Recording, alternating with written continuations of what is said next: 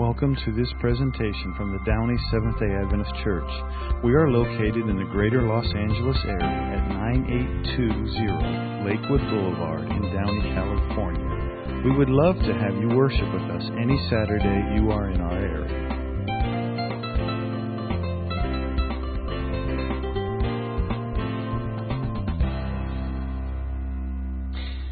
Hi friends, great to be with you again this week.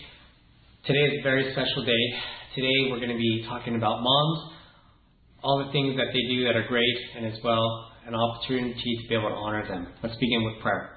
Father in heaven, Lord, we thank you for the opportunity to gather together today as we go through the scriptures, and especially, Lord, as we look at the book of Exodus and we look at Moses' mother, Jochebed. Please be with us in Jesus' name. Amen.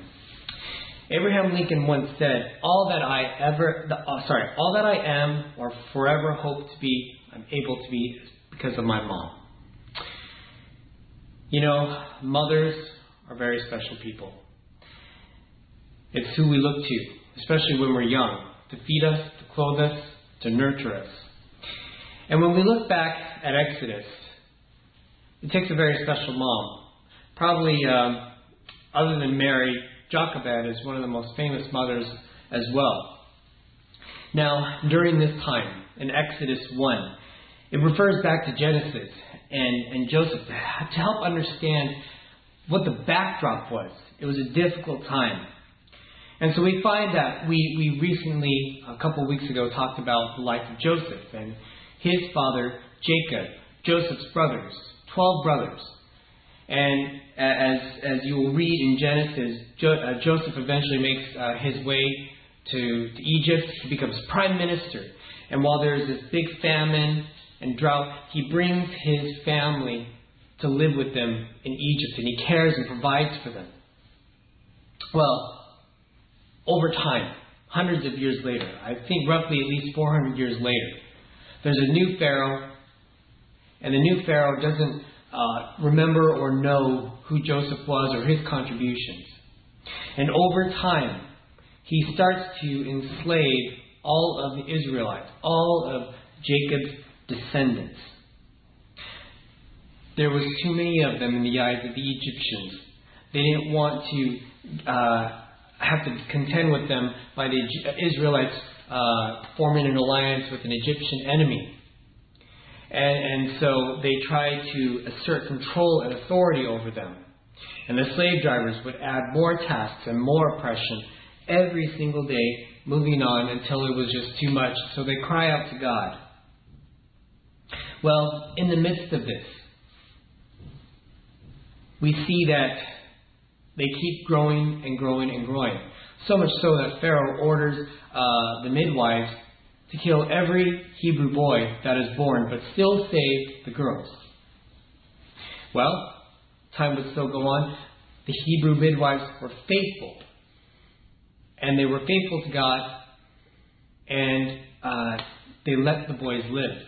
So much so when they would try to explain to Pharaoh, basically Scripture says that the Hebrew women, they're so vigorous that they had the baby before we could even get there.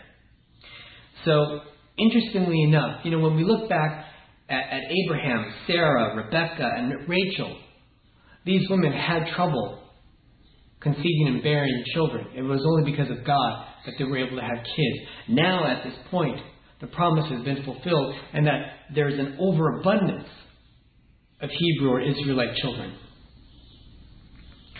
And Pharaoh is threatened by this. All of the Egyptians are threatened by this because they're starting to grow and grow and grow. And is it possible? Could they overthrow the Egyptian government? So then, Pharaoh enlists his own countrymen and basically tells them that if you find a Hebrew baby boy, throw him in the Nile River. In fact, Jewish commentaries, allegedly, they point out that Egyptian parents would take their baby boy or their children and they would walk near the Hebrew homes and they would have their children cry, and when it would cause a Hebrew boy to cry, they would grab that baby as well, throw him in the river. This is the backdrop of where Moses was born. And yet we find in Hebrews 2 there was a man of the tribe of Levi married to a Levite woman. Now their names are not mentioned here, but Exodus 6 will point out that the man Amram and Jochebed, Moses' mother. She became pregnant. She gave birth to a son. And when she saw that he was a fine child, she hid him for 3 months. And as well, note that in Hebrew, fine is actually the same word as good as used in Genesis. Remember where He created this and that, and He said it was good. She recognized that this child was special. But when she could hide him no longer, after 3 months, she got a papyrus basket for him and coated it with tar and pitch. And then she placed the child in it and put it among the reeds along the bank of the Nile. Interestingly enough as well, to understand this story, especially a Hebrew or a Jew, you'll see that there's some allusions to what would take place. Read as well when Moses they crossed the Red Sea as well. There was plenty of reeds, and as well as the papyrus basket. The wording here is actually the same word that is used for the ark in Noah. Already allusions as to what either happened before or would take place in the future. Now, Jochebed, because she was older, if she were to follow this basket, one would probably assume that it would be Moses' mother. So rather than she herself following the basket, she sends Moses' sister, as we'll find out later, Miriam. Miriam was younger. We don't know exactly how much older she was, but she follows the baby. It takes a lot of courage for Jochebed and Amram to hide their son, to defy Pharaoh's order. And here we find 3 things that we can take from Jochebed's story. That of courage, that of faith, and as well, sacrifice. Imagine being Jochebed, a woman who loved her very own child, one that she loved and probably thought of the world of. Because remember, in verse 2 indicates that she thought of him as a fine or a good child, one that she was probably pleased with. But after 3 months, she was fearful that she would be caught with him and risk being killed. So she tries to take a chance. She believes that God has a special plan for her child. She places him in a basket of papyrus. And she hopes and prays that he will be saved by God. And I've wrestled with this story because ultimately, as I've read and thought about it, I've had this trouble of why would a mom just place her child and send him down the river? But yet, if we read Hebrews 11, verse 25, it says, "By faith, Moses' parents hid him for 3 months after he was born because they saw that he was no ordinary child." All right, he wasn't just normal; he was not ordinary, and they were not afraid of the king's edict. So faith and courage, and as well, Acts 7:20 says, "At that time Moses was born, and he was no ordinary child. For 3 months he was cared for by his family." And when it says no ordinary child, also points out, you could also say that he was fair in the sight of God. So Amram and Jochebed had a tremendous amount of faith to trust that God would, number one, protect their child. Sending your child down a river doesn't seem to be like the most logical idea. But given the circumstances as well that they were dealt with, they didn't have many options. Now, as we continue in the story, though, as Moses is floating down the river and Miriam is watching him.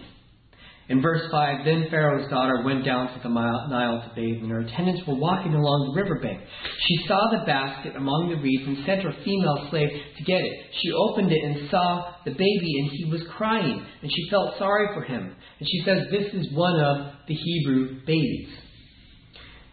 You know, one of the things I wonder about this passage as well is because, her dad, Pharaoh,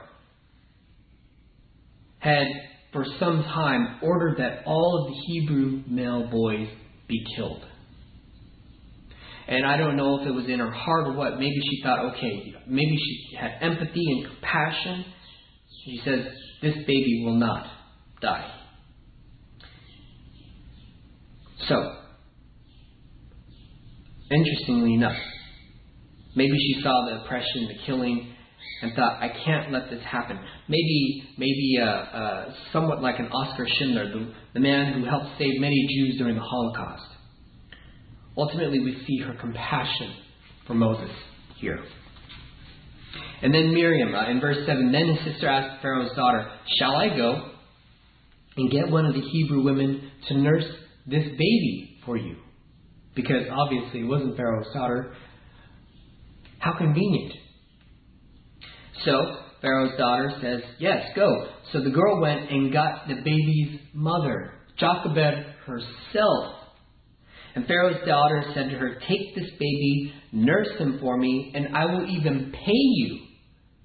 So Jochebed, she gives up her son, hoping and praying that God will protect him. Ends up being in Pharaoh's daughter's hands. Gives him back to her to nurse and to care for. And it says that, so the woman took the baby, nursed him, and when the child grew older, she took him to Pharaoh's daughter, and he became her son. She named him Moses, saying, I drew him out of the water. Now Moses probably had a Hebrew name, but we don't know for sure, because the name that is recorded is that of the one that Pharaoh's daughter gave to him. Moses, similar to that of other Egyptian names, Thutmose, Amos, and Harmos. Okay? So fortunately, Miriam was watching Moses. And when Pharaoh's daughter sees Moses, she springs into action and asks if she wants a Hebrew woman to care for and nurse him. So, again, as I indicated, she goes and gets Jochebed to come, and Pharaoh's daughter hands her son back to her unknowingly to Pharaoh's daughter, and even offers to pay her to take care of him. I'm sure being a slave is hard work, and so much so having a little extra income as well didn't hurt the family. And yet she has a second chance to be able to care for and raise her child as long as she can. She didn't take that opportunity lightly. So while we don't know how long she had Moses, Jochebed, I'm sure, didn't waste any time caring for and loving her own son. You know, interestingly enough as well, children, the most time that they soak up the most knowledge as well is when they are young children. For instance, if you want to try to teach a child a language, okay, in addition to their own, the first language, so if you want to teach a second or third language, teach them while they're young, because they don't have this problem of ego. They're just simply learning it for either out of pleasure or it becomes natural. And yet the older you get, we find it's harder to learn because we're too worried about not remembering this or that, or maybe if we don't remember we feel bad, maybe we beat ourselves up, or our pride is humbled. Children soak up knowledge. And it's not necessarily what you say as well, but what you do. Kids remember especially not only what you say, but also what you do. And so Jochebed has this opportunity to instill values and to teach Moses about who God is. More than likely, she had him for some time. And like any good mother, she would try to instill as much good things as she can into her own son. And yet we also realize that Jochebed, in some ways, had to sacrifice the fact that Moses had to be given back to Pharaoh's daughter. It was a sacrifice on Jochebed's part. Something out of her hands, unfortunately. She could not control that. You know, I'm pretty sure almost every mom knows. I know they hope and they pray that they do a good job and that their children will be ready for when they become adults and they head into the world and they move on, whether it be to go into college. And it's certainly a hard thing to do as a parent, to let your child go. Many a mom has shed a tear when they take their child to the dormitory or send them off to boot camp or some job opportunity, or they just simply move across town because they want to live on their own. They've spent many years caring for this child, feeding, clothing, nurturing, caring for, fixing wounds, refereeing fights, disciplining them. Or especially even maybe as a teenager, consoling their child after a bad breakup. And even, I know too as well, some of our family as well, parents have lost children. I can't imagine what it's like to lose a child. Almost every mom can identify with Jochebed when they have to place their trust and have faith that God will protect and lead their child. And you know, something as well that I've learned over the years and observed, a mom's job is not necessarily ever done. And sometimes, you know, especially raising kids, that's not an easy thing. Because, you know, especially as teenagers, we think we know everything. You know? Or as a child, my mom would get frustrated with me because I only asked one question. And especially this drove my grandmother nuts too. Why? Why does it do that? Why is it that way? Why does it work this? Why? And you know, sometimes too, especially as we get older, and like I said, and as teenagers, sometimes we don't want to listen. We're becoming independent and trying to balance that, you know, listening and nurturing to becoming our own person. There's this line where we're, you know, sometimes it's like we want to be our own person, we want to learn, and sometimes as well we become stubborn, we butt heads. You know, as kids, it takes time and perspective to realize that sometimes your parents as well are just trying to do the best that they can with the knowledge that they have, especially at that time. No parent is perfect. So, if it seems like they're being difficult, try to understand and put your place. Try to understand what it would be like to be in their shoes. Now, as well, even when your kids grow up, they get children, they get married and they have children of their own as well. Your job as a mom doesn't even stop there. In many ways, you become a mentor to help lead and to guide. And when your children have parents, it's like, why won't my child go to sleep? And I can't remember, how did you handle this? How did you do that? You're there as well to take care of and help guide and lead. And especially here on Mother's Day as well, for all of us kids as well. Remember, don't take your parents for granted. In the Ten Commandments, the Fifth Commandment, it actually says, children, honor your parents as well, that it may be well with you. It's a promise.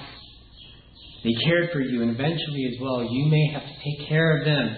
Maybe not physically, maybe you'll have to just manage their affairs, or you may literally have to care for them. But be grateful for them and that they're in your lives. They're not always going to be around forever. Cherish them while you can. Many times we don't see the sacrifices that moms and dads take on our behalf.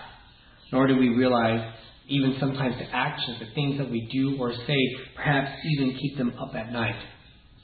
So honor, love, and respect your parents. You know, when as a child you're growing up, you think of as your mom and dad as like your own personal superhero.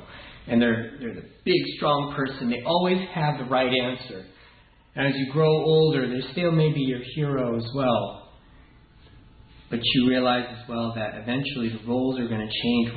Where they cared for you, you eventually are going to have to help care for them. Now, especially for tomorrow, make sure as well, either send them a card if you can't see them, or if they're across the country, and especially during this time where we're not necessarily allowed to visit and see one another and greet hugs, at least greet them, FaceTime them, send a text, make a phone call. Now, I also realize too that sometimes this day is not always an easy day for every woman, because there's some women who, whether it's because of infertility or a medical issue, or perhaps even you're estranged from your children due to whatever reason, this is a hard day. And know that you are not alone. We're praying for you, and we're there for you. So what can we take from Jochebed? Number one, we've learned that Jochebed was courageous. She was faithful. And as well, she sacrificed much. I pray that as we move forward, may we take inspiration from Jochebed and even Amram, the courage that they showed to be faithful to God and to be courageous. And yet as well, know that even moms, we may not see it, but we do appreciate all that you do. So kids, as well, honor and love your parents. Reach out to them, especially for tomorrow on Mother's Day. And may the Lord lead and guide and bless you. And have a wonderful, great Mother's Day. Father in heaven, Lord, we thank you for all of the moms, Lord, who are in our lives. We pray that, Lord, you will bless, lead, and guide them. And Lord, as well, thank you for them. And God, as well, Lord, we pray that you will be with those whose relationships are not necessarily the best. We pray for those strained relationships that they may be mended, Lord. Help us to have a heart of understanding. May we take the lessons, Lord, from Jochebed, that of courage, that of faith, and as well of trusting you, and that of sacrifice. May we be faithful to your calling, and thank you for all that you're doing in our lives. Be with us, Lord. Help us, Lord, as well as give opportunities for us to be able to smile and to be a blessing to others. Place people in our lives that we may be able to help them to see who you are, Lord, and grant us the words and the wisdom to know how to go about that. In Jesus' name, amen. Grace and peace, everyone. Have a great day. We hope you have been blessed by this message from the Downey Seventh-day Adventist Church. You can find more messages at www.downeychurch.org. God bless.